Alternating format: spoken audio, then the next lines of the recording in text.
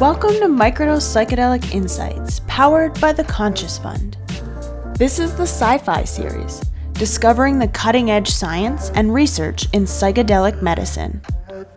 Welcome back, everybody, to another exciting episode of the Sci-Fi podcast, where we talk to leading industry experts, clinicians, and researchers to unravel the mystery that is psychedelic science. I'm very excited for today's episode. I have the fortune of recording in sunny Mexico, and I'm here with Dr. Marvin Hausman of Pilz Biosciences. He's conducting some really exciting research, and I'm really grateful that you're joining us. So thank you so much for coming on the show, Dr. Hausman. Well, I'm glad to be here. Thank you for inviting me. You're in sunny Mexico. I'm in sunny Florida, so that's okay. Yeah, that's good. We're both in a warm place. Trying to move to a position where we don't have much glare in my glasses. I think that's a little bit better.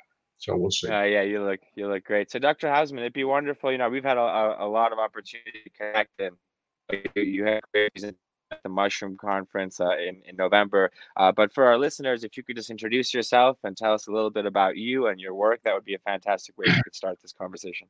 Well, I'm a medical doctor. I graduated from New York University School of Medicine. I also was an immunologist during medical school, and I helped do some of the early research on the HLA system, which types people for kidney transplants at that time. And my career then went on to general surgery, and then I was drafted temporarily into the Marine Corps for Vietnam, and my orders were changed, and I was sent to NIH, where I did further immunology research on the complement system, and I was one of the people who uncovered the third and fifth component of complement with Dr. Ralph Snyderman at NIH. He was my mentor. And then I was accepted to the transplant program at UCLA, and I became a kidney transplant surgeon, and then went on to work on dialysis, and my career took off. I was a drug developer for Bristol Myers and for Squibb. I developed some well-known drugs. Then I formed a company that went on the New York Stock Exchange called Medco Research, and we then had our own cardiovascular drugs. In 1998, the company was purchased by King Pharmaceuticals. I went on into Alzheimer's disease, formed a company called Exonics. I was one of the founders, was co-founder, and we then merged that company into Torrey Pines Pharmaceutical. And then I became very involved in nutrition. I turned my attention to mushrooms, and not the psilocybin type. This was just nutritional mushrooms. Sure. There are about 10 major edible mushrooms, and I started looking for substances in mushrooms that are produced inherent to the nature of the product, but that can't be reproduced in humans. So there are substances in nature that we need, and I set out to prove that we don't manufacture. One of them is something called ergothioneine, which is an amino acid in mushrooms. And that amino acid cannot be produced by humans or mammals. But you have a transport system, and that was discovered by the Germans, by Dr. Grundemann. And about 10 years ago, Dr. Grundemann showed that you in your stem cells, white cells, and red cells, that there's a substance, an ergothioneine transporter, a protein in the cell membrane. And the only function of that transporter protein is to move ergothioneine into the human cell. Now, why would you have a transporter and you can't manufacture the passenger for the transporter? How important is this substance in life? And the Germans went on to hypothesize that you couldn't have human life without ergothioneine, that ergothioneine neutralizes singlet oxygen, SINGLET, singlet oxygen, which is oxygen that's unbalanced, it's -1. And so when life moved from the sea onto the land, and I try not to get involved in religion or politics, I'm just thinking of evolution. Sure. Cells started producing oxygen and killed themselves because they're producing singlet oxygen. When they figured out that they had histamine in their, histidine amino acid in their cytoplasm, they said, oh, we can manufacture ergothioneine. And you can only manufacture ergothioneine naturally from histidine. And so they then were able to neutralize the singlet oxygen, and life began. And I've been fascinated with this concept of ergothioneine. Then vitamin D2 is also produced by mushrooms. Humans produce D3. It's not a vitamin, it's a hormone, by the way. It's misnamed. A vitamin is something that humans can't produce. If you produce it, it's not a vitamin. But in those days, they thought that it was a vitamin. So D3 is really a hormone, a prohormone that becomes stored as a hormone, and then it's released when you need it, and it becomes activated. Mushrooms produce D2, which is similar to D3, and we now feel that D2 supplements D3. So by eating mushrooms or taking D2 supplements from mushrooms or ergothioneine, you're supplementing major components of your general nutrition system.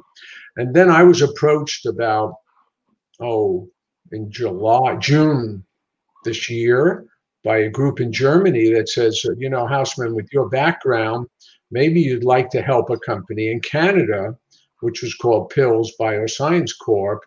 And they said it's psilocybin. I said, well, psilocybin is natural. It comes from mushrooms. I said, I love it. So, and that started my relationship with Pilz Bioscience. And then I chose to show a need in a devastating disease. I chose autism because it's unmet. And whether in your own family or other families, you always come across a family that has an autistic relative or child. It's a disease that's unmet in terms of diagnosis and therapy. And so that's what I've been focused on.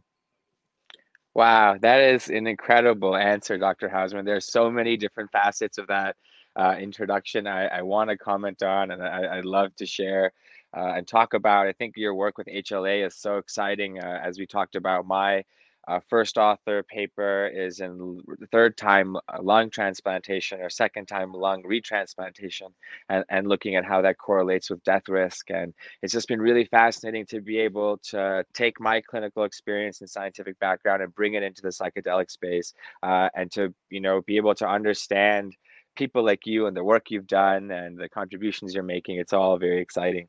So I guess my next question would be, now that you are finding yourself doing research in this very exciting and dynamic space, what are you most excited about? And it's really interesting. You talked about how mushrooms produce these compounds, or we have substrates, or we have pathways in our body that require us to be able, that only work with compounds in mushrooms. So we talked a little bit about biomarkers that you're looking at. These are all things I'd be interested to hear more about. But just first, it'd be interesting to know, what you're looking forward to now that you're working in the psychedelic medicine space.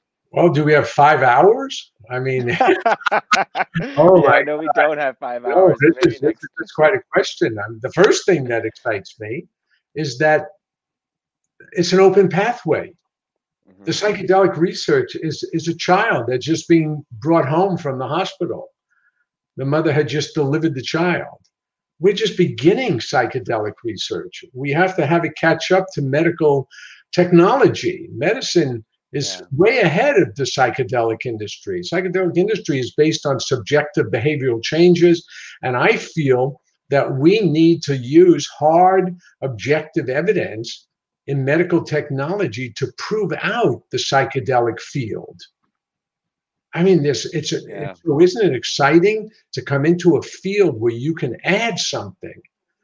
And for example, I think autism has subsets of the disease. Why do they call it a spectrum? Spectrum means it's a lot. Right. There are probably subsets. So when you don't know what it is, you call it a spectrum. Autism spectrum disorder. There may be 10 subspecies of autistic children or subsets of disorders. And so I find it exciting to grab onto that and to run, so to speak, with that football, because it gives me creativity every day to think of what can I do today that's different from yesterday. And that's what that keeps me alive. Absolutely. And so I would love to know a little bit, like you talked about the field right now, it being so nascent. A lot of the markers that people are looking at are subjective. Is your depression better? Do you still qualify for having PTSD? But it's so fascinating that you're looking at an issue like autism and that you're looking for concrete biomarkers. So how are you going about doing that? What are some biomarkers you're looking for right now in your research? And, what do you hope to find? Well, let's take example of let's simplify it down. You're a patient and you're not feeling well. You go to the doctor and he says, "Oh, you have high blood pressure, and I'm going to put you on this pill to lower your blood pressure." So you go home. You come back to the doctor a week later, and he says, "How are you feeling?" You say, "Oh, I feel great. You're a genius." Yeah. And then he said, he says, "I don't, I feel wonderful. You were wonderful." Well, the doctor says, "Don't you think we ought to take your blood pressure to see if it went down?" Yeah. I mean, I understand the Right. subjective feeling that you're feeling better. And that's the same thing in the field of medicine when you use a bias, a subjective behavioral analysis. They're very important. Behavioral analysis is very important. So the whole beginning of the psychedelic field is obviously based on behavioral changes and moving people into a different space mentally. But for example, if everybody says, and I'll give you another example, psilocybin works through serotonin. It's a serotonin response. Right. Well, 95% of serotonin is produced outside the brain. Only 5% is produced in the brain. Why is that? Yeah, Why the rest is produced in our gut. to the body? Why did the process of development put, or whatever force you believe in, put serotonin in the periphery? And by the way, the serotonin that's produced in the small intestine, for example, cannot cross into the blood-brain barrier because it's hydrophilic. It attracts water. And you have to have an active mechanism to move it into the brain. So it doesn't move in. So that's a conundrum. And that's what I want to prove. I want to see, is it involved in diabetes? Is it involved in liver disease? Where Wow. besides autism is it involved? Why did nature put it in the mushroom, which is a food that acts on serotonin, and 95% of the serotonin is produced in the small intestine and the bone marrow? We've got a lot Wow. to learn here. And that brings us to the microbiome. So Right. a human being is composed of 30 trillion human cells and 100 trillion bacteria.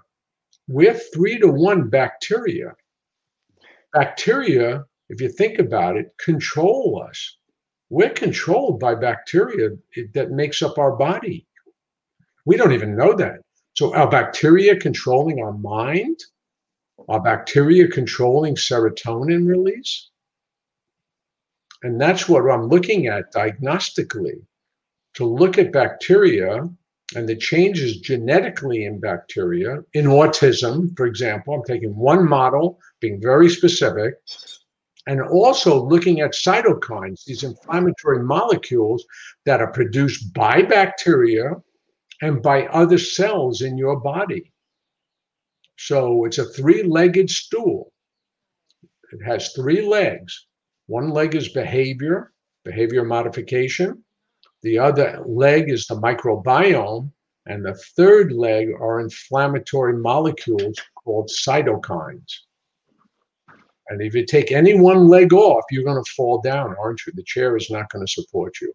So that's my approach to this disease called autism. And it's my approach to the psychedelic industry.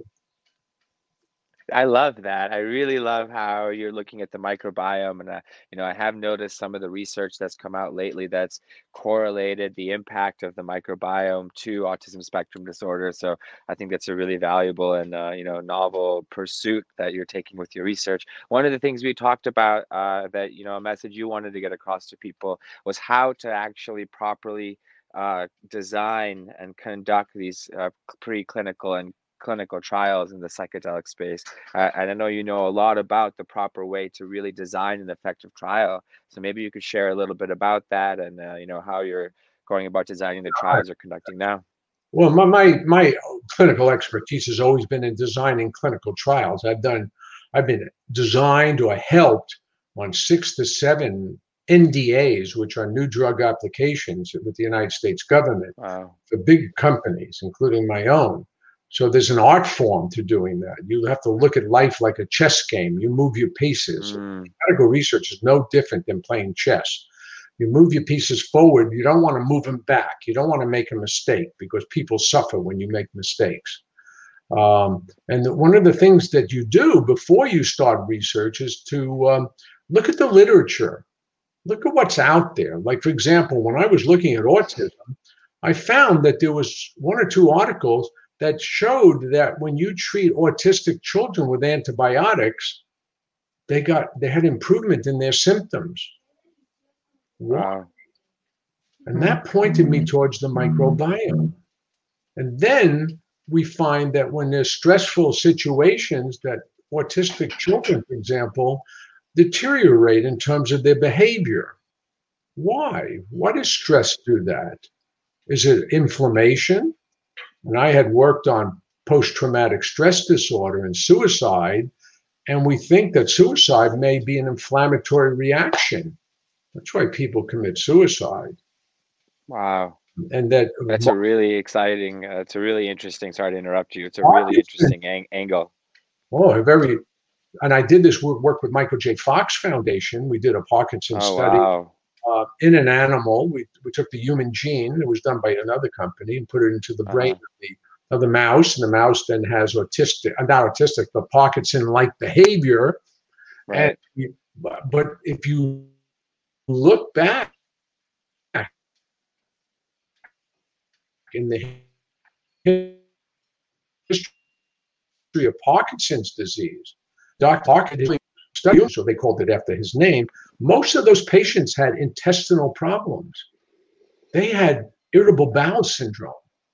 And when we looked at the mouse model, that mouse had intestinal issues as well. So the theory now is that this neuroinflammatory condition called Parkinson's disease doesn't start in the brain. It starts in the small intestine with bacteria.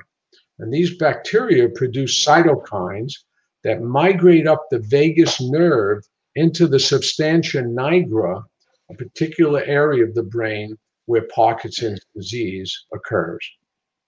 So and then does it kill off dopamine neurons in the brain at that stage? Well, you know that L-DOPA, we don't know that, but first of all, dopamine, again, is a molecule that's more produced in the periphery than the brain. It doesn't cross the blood-brain barrier, but you have to give something called levodopa, Levodopa, which is a precursor to dopa, and that crosses the blood-brain barrier, and that creates dopamine in the brain. So we do know, and so you treat Parkinson's patients with levodopa. Right. But the concept I want to get is the interaction between the microbiome and disease processes. And again, inflammation as well. Parkinson's is a neuroinflammatory disorder. Alzheimer's is a neuroinflammatory disorder.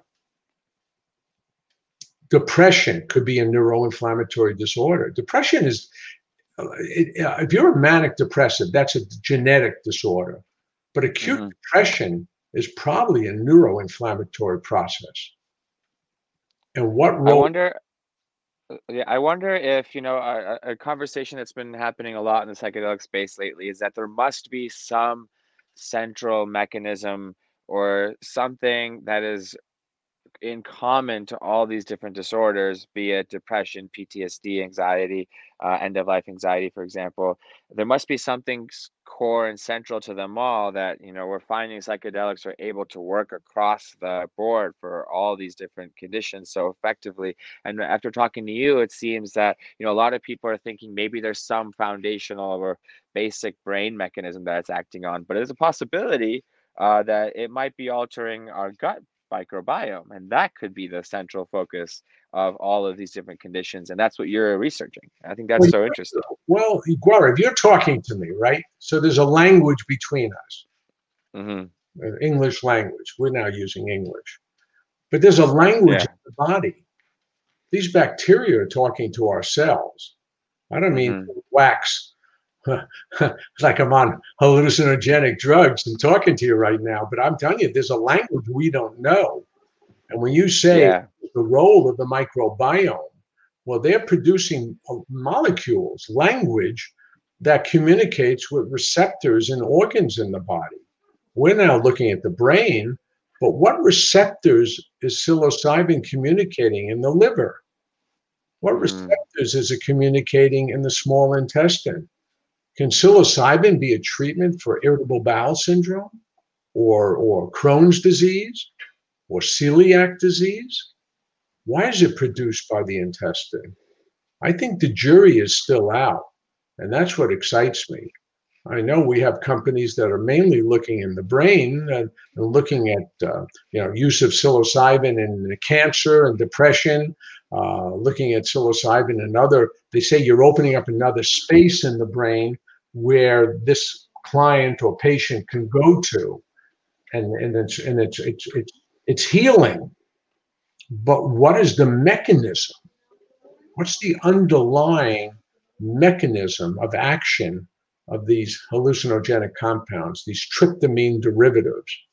And that's what I'm setting up in autism, using that as my focus, and to look at the intestine, to look at fecal changes in autistic individuals, to look at inflammatory markers or the language of inflammation in animals with autism, in humans with autism, and also look at behavioral modification. So we have an ongoing study now in Italy with a VPA rat, a valproic rat. Valproate is an anti-epileptic drug. So if you have a pregnant mother, this is where they, I think, uncovered the idea here, and the Hmm. relationship is you treat this pregnant mother with valproate for epilepsy, she has an increased tendency to have autistic children. So Dr. Treza in Italy has created a model, and other science have validated this model, where you treat the pregnant rats with VPA, valproic acid, and the pups or the children of these rats are autistic. They have behavioral abnormalities. They have social interactions that are abnormal, and that's what we're studying. But on top of that, I've overlaid a paradigm of microbiome analysis, of Mm. cytokine analysis. And so we've already uh, laid the groundwork. So we started this study in July this year. And we have a lab in Vienna, Austria, where we're measuring cytokines with a company called Thermo Fisher, which is one of the largest genetic companies in the world. And Yeah. in Canada, we're measuring microbiome changes genetically with a company called Microbiome Insights. So now we have discovered biomarkers specific to autism that can be potentially modified as you see your behavioral changes. So they were control animals and severely behavioral modified animals because of valproic acid. And we now have that groundwork. And now we're going to treat a similar population with psilocybin. And then we're going to compare the changes in behavior with the modulation of the cytokines and the microbiome. So that study is underway, and we hope to start the treatment program the beginning of January. Wow. We will have some data coming out next year.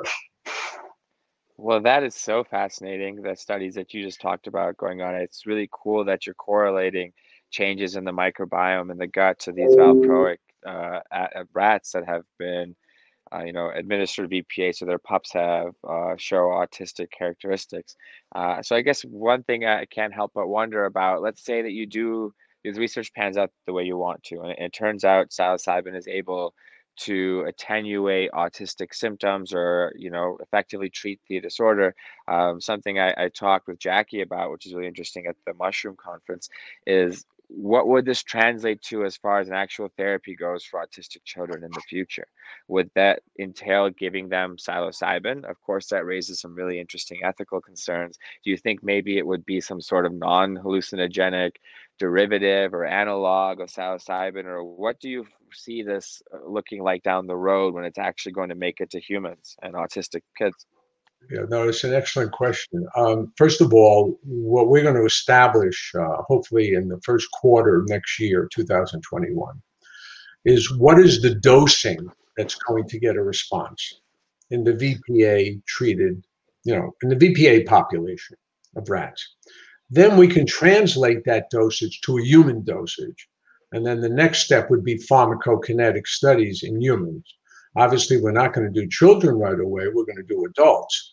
But we're also going to be looking for data in the microbiome changes and the cytokine changes, the inflammatory markers.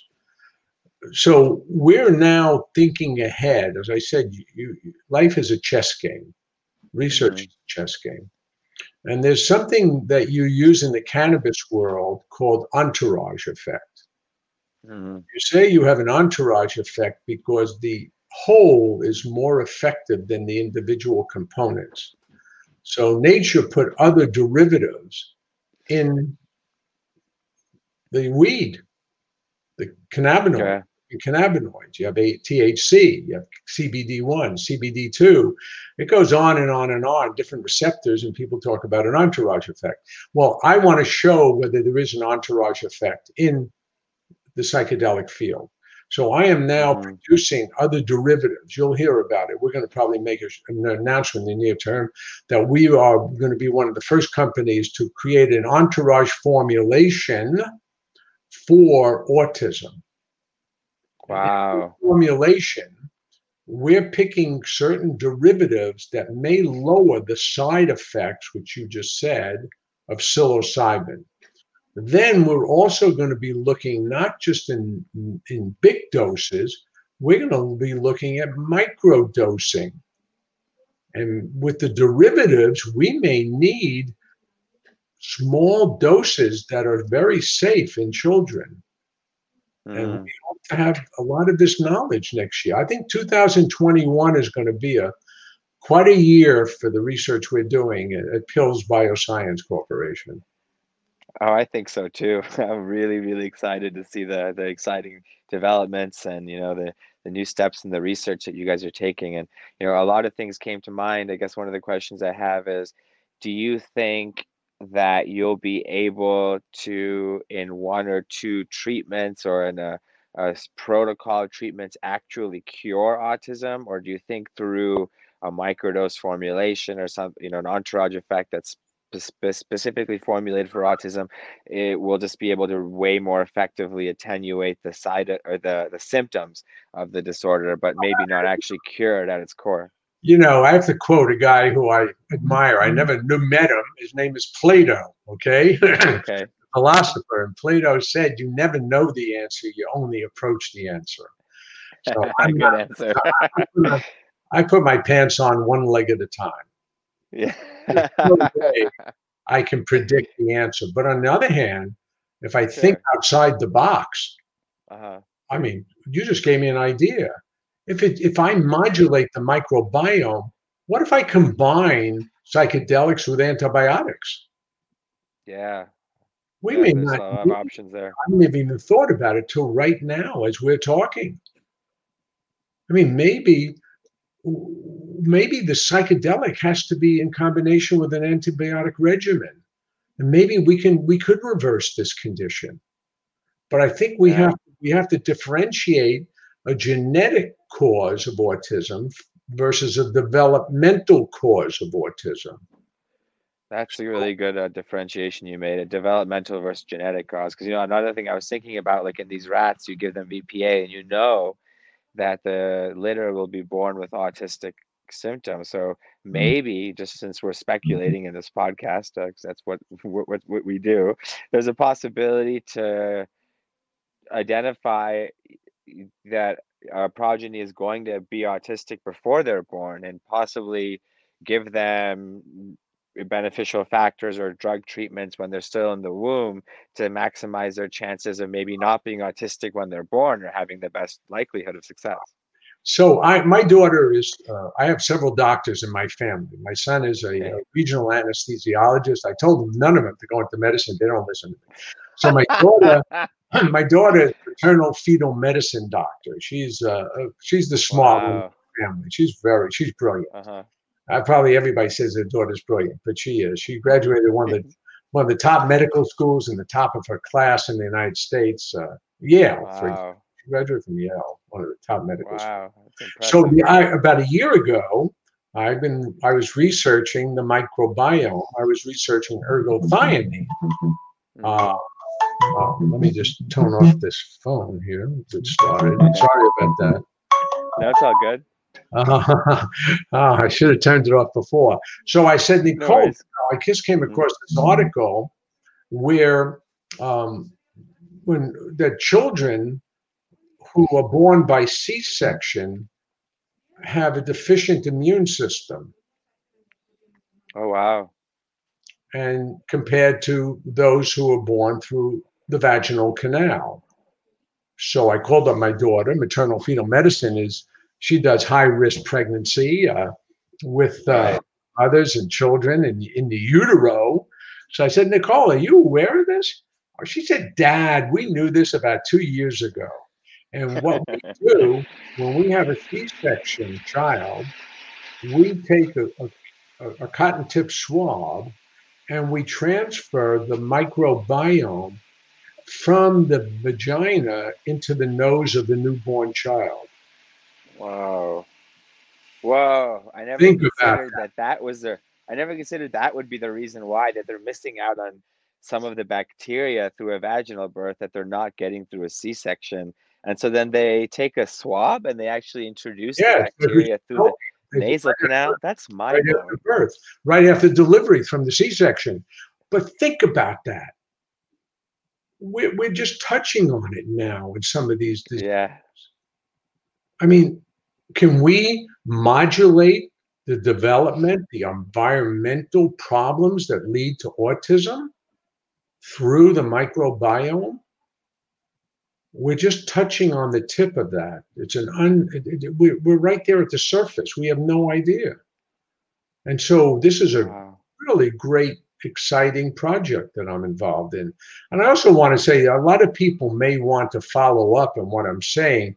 So Pilz Bioscience, for your listeners and the followers, is really part of Nova Life Science Corporation. So Pilz was recently acquired by Nova, a public Canadian company.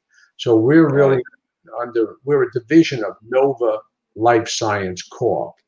And the stock symbol in Canada is NOVA. The stock symbol in the US is LIBFF, Frank, LI Bravo, Frank. But all of this is online. We back it up scientifically. Any questions you have, I don't know, maybe it was Plato who said, or maybe it was Socrates who said, there are no stupid questions, only stupid answers. Yeah, I love when you say that, Dr. Hausman. So I back up everything scientifically. Challenge me. You have listeners or readers who want to challenge the stuff we're doing. We'll back it up. We're not afraid. That's awesome. That's awesome. Evidence-based journalism, evidence-based content. That's definitely the crux and the foundation of what I'm trying to do here with this podcast and the content I create, and bringing experts like yourself here into the mix to talk about the exciting work that you're doing. And so, yeah, of course, like, you guys heard Dr. Hausman say, all the listeners, you're all welcome to reach out. Where to reach Dr. Hausman. You can reach us at info@microdose.buzz.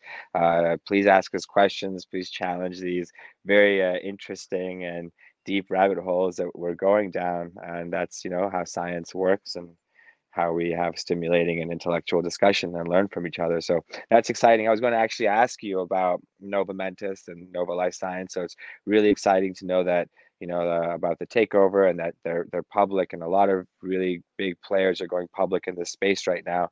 So I'd love to know a little bit more about your team. I know that you work with a lot of other really skilled scientists like yourself, and what the day-to-day kind of looks like for you guys, Oh, working on yeah. this We're at growing. the cutting edge. We're growing every day.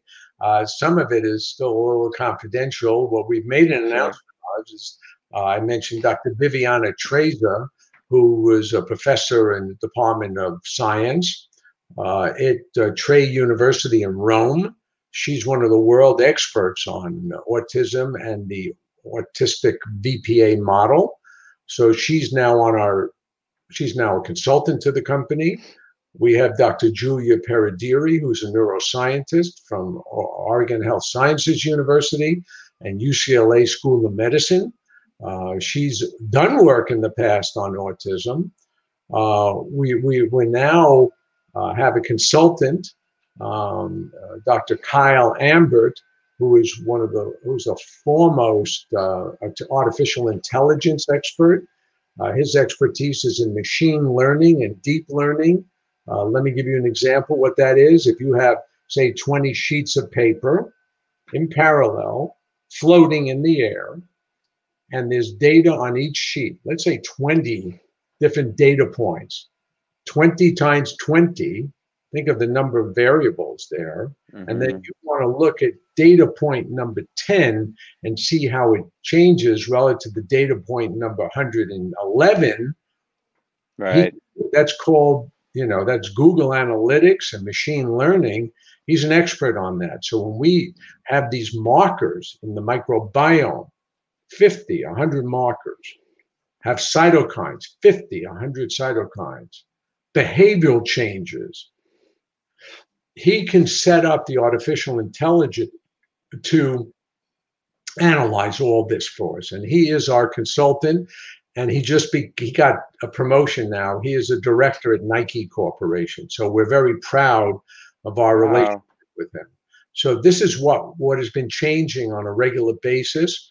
We're also starting to manufacture these derivatives, and you'll hear more about it. We want to be the first company in the world to have an entourage formulation of derivatives from mushrooms, psychedelic derivatives. All of that is ongoing. And you'll hear about it in a regular basis over the next 3 to 4 weeks.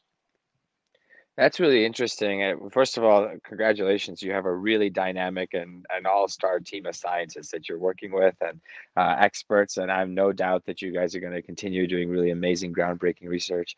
I think it's really cool that you talk about the entourage effect, but then you talk about the derivatives, and in my mind, that's a really interesting combination, because I guess the way I've thought about psychedelic derivatives, it's like a very single molecule synthetic sort of approach, versus when I think of entourage effect, of course, cannabis or all the different alkaloids and mushrooms. Where do those two worlds meet?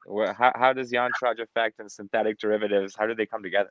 You got to start someplace, right? I mean, in nature, it's complex. So in order to prove the entourage effect to the, some of the rules of the game are promoted by politics and by government. The rules of the game in the psychedelic industry right now are the regulatory authorities. They want to show an effect of a 95% or pure molecule. So you can't do that in nature right now. You have to do it synthetically. Correct. So my approach to the entourage effect is to play by the rules of the game. Create 3 to 4 compounds that are 95 to 99% pure, and show that the whole is more effective than the parts. Then go to the next level within the food space, the kingdom, and then extract out the molecules I'm looking at and show it again. So another company we're dealing with confidentially is developing extraction technology. Then the next level, I'm giving you my whole chess game, is going to be delivery technology. No one's thinking about that. How do you deliver this? Right. Do you inject it? Do you eat it? Do you use it intranasally? Do you go through, you can do a suppository through the rectum, maybe an autistic child who doesn't want to swallow pills. That's another part of the ball game. Yeah, You have to know absolutely. what Wow. and So, how do we deliver psilocybin? right. Right now, it's just oral. Is Well, that it's a the problem? prodrug, so it kind of needs to be, that kind of needs to go through the liver to turn into psilocin and be active, correct? We're going to find that out. You know what happened? What's Nice. the receptors in psilocybin? As I said, you know, serotonin 95% is produced in the periphery. Periphery Right. is the small intestine, the liver, the pancreas, the stomach, a lot of other organs than the brain. This is where we have to look, and it's exciting. And that's what we're doing. In Nova, we are combining, if you look at our chess game and the people working for us, and we've outsourced. Think of who we've outsourced. We don't have to have everybody internally. We Mm-hmm. outsourced one of the largest cytokine flow cytometry companies in the world, Thermo Fisher. We've outsourced Yeah. to a company on microbiome genetic analysis. We're outsourcing and we're insourcing by hiring the right people.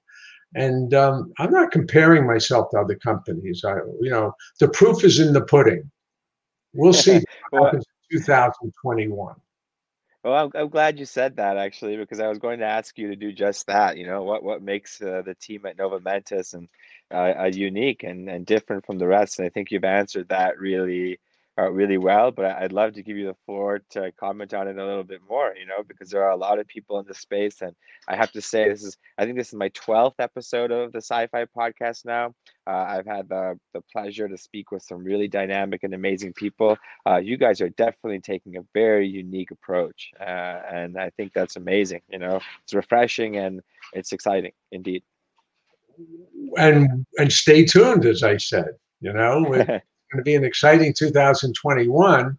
And by the way, the merger, uh, the acquisition by Nova of Pilz, we were in autism. What was interesting is that Nova has shown an interest in psychedelics in obesity and diabetes and a liver disease called NASH, non-alcoholic hepatotoxicity. The information that we're developing in autism in the model with Dr. Trazer has broad application outside of autism. Could be in obesity, diabetes, type 1, type 2 diabetes, liver disease. We're just beginning our research. And so everything in life happens for a reason. Um, Maybe Nova had a greater perception of the future by acquiring us. I don't think they knew exactly what we had till we're now in, so to speak, working together. Um, Sure. this could be an unusual relationship now. Yeah, we're on the cusp of such an enormous, the potential for having such an enormously valuable new toolkit of drugs and therapies and treatments for such a wide range of conditions. And, a lot of people, and in myself as well, when I write about psychedelic medicine and what it's going to treat, I often just say neuropsychiatric conditions and I move on. And here we are talking about diabetes and autism and IBS and so many other applications of psychedelic medicine. And not only the ability to treat them, but through trying to discover these treatments, we're learning so much more about the pathology and ourselves and what makes us human. And for example, that was so fascinating what you talked to me about C-section versus a vaginal birth and how the microbiome is related to that, and so there's so many intersections and so many possibilities to come up with revolutionary and radically effective new treatments, and you guys are really on the cusp of all of it. So what a place to be and what a time to be alive, huh? Yeah, absolutely. In the pharmaceutical industry, I'm excited about the future for our company. I'm not predicting what's going to happen, but our technology could be applicable to some of the biggest pharmaceutical companies. And then you see Absolutely. that in your own space, all these acquisitions. It's Hmm. funny, when I see acquisitions, I look and see, why is a company acquiring another company? Is it that the original company doesn't have the technology that the second company has? Yeah. Is there a lot of fluff? There's not enough meat on the bones? Do we have to start looking for other technology? When we start a company, we have to rev up our engines by acquiring other technology. It's funny, I've just watched a movie last night, Ford versus Ferrari. Oh yeah, how was it? Oh, it was wonderful. My wife had told me to watch it. I love NASCAR, and I love watching the car races. And Yeah. Ford wants to catch up to Ferrari, so they go to try to acquire Ferrari, and they get turned down. So the Right. acquisition fails. Then they say, well, maybe we have to win Le Mans, and they go ahead and get 1, 2, 3 winning in Le Mans, and that's how they showed who they were. Well, maybe that analogy applies to our industry as well. Oh, that's really awesome. Dr. Hausman, thank you so much. As we're coming to a close in our discussion here, I like to always give my guests the last word, a thought, a message that you want to share with our audience about yourself, what you're up to, the future, or anything you want to. The floor is yours. Thank you. Well, I'm getting old. I had a good life. I had a huge practice in pediatric kidney surgery at UCLA and Cedars. Uh, and you go into this world you come into the world with your name, and you leave with your name. You don't leave with anything else. Sure. And if I could leave a legacy for healthcare with my name in autism spectrum disorder, that would be one of my greatest accomplishments. I think that's a really noble pursuit. My best friend and he's my roommate freshman year of college, and we're still very close. Dominic Vida, he's about to get his PhD. He's studying Fragile X syndrome, at Vanderbilt, and so it's been really inspirational just to see his dedication. And PhD students, they work so hard, but it's been really great to see his passion for autism. And of course, like you said, it's kind of like so many other things today. It's usually just 1 degree of separation. We all know somebody, if not immediately in our family, that's affected by this. And it would be so amazing to get to that next breakthrough in treatments, and therapies for people with autism and beyond, like you talked about diabetes, IBS, and of course the neuropsychiatric indications that we're exploring. And so, yeah, this has been such an amazing conversation. Of course, I look forward to the next one. I know we'll have so many more. And I'm so thankful for your time. Thank you for coming on the show and, connecting with me, so we could have this great chat. It just reminded me of something. I just thought of something. Yes, how I could. Sure. I'm willing to help any way I can. Knowledge, communication, and knowledge is beautiful for people. People have to become their own advocates. You have to be your own advocate. You have doctors out there, but they don't call you to see how you are. They only see you when you're sick. And that's Sure. an important role. I'm a doctor. But you have Mhm. to advocate all the time for yourself. And we just hired a lady who in our public relations department. Her first name is Tara, Tara, and she's available. So if people want to write to you, it would take the pressure off me. But through Tara, we could have an ongoing blog. If people have specific questions on diabetes, heart disease, how it applies to tryptamine derivatives and this could be fun. It's a give and take Yeah. knowledge. And I'd love to help if I can. That's awesome, and absolutely, we've only scratched the surface.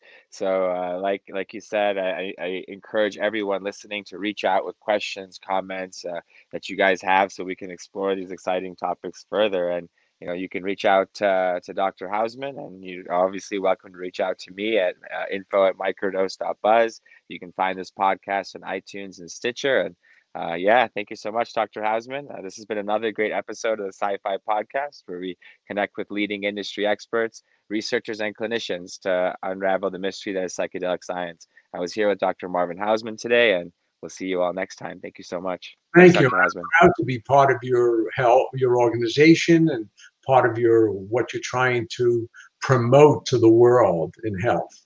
Thank you very much. Thank you so much. That's our pleasure. Thank you so much, Dr. Hausman.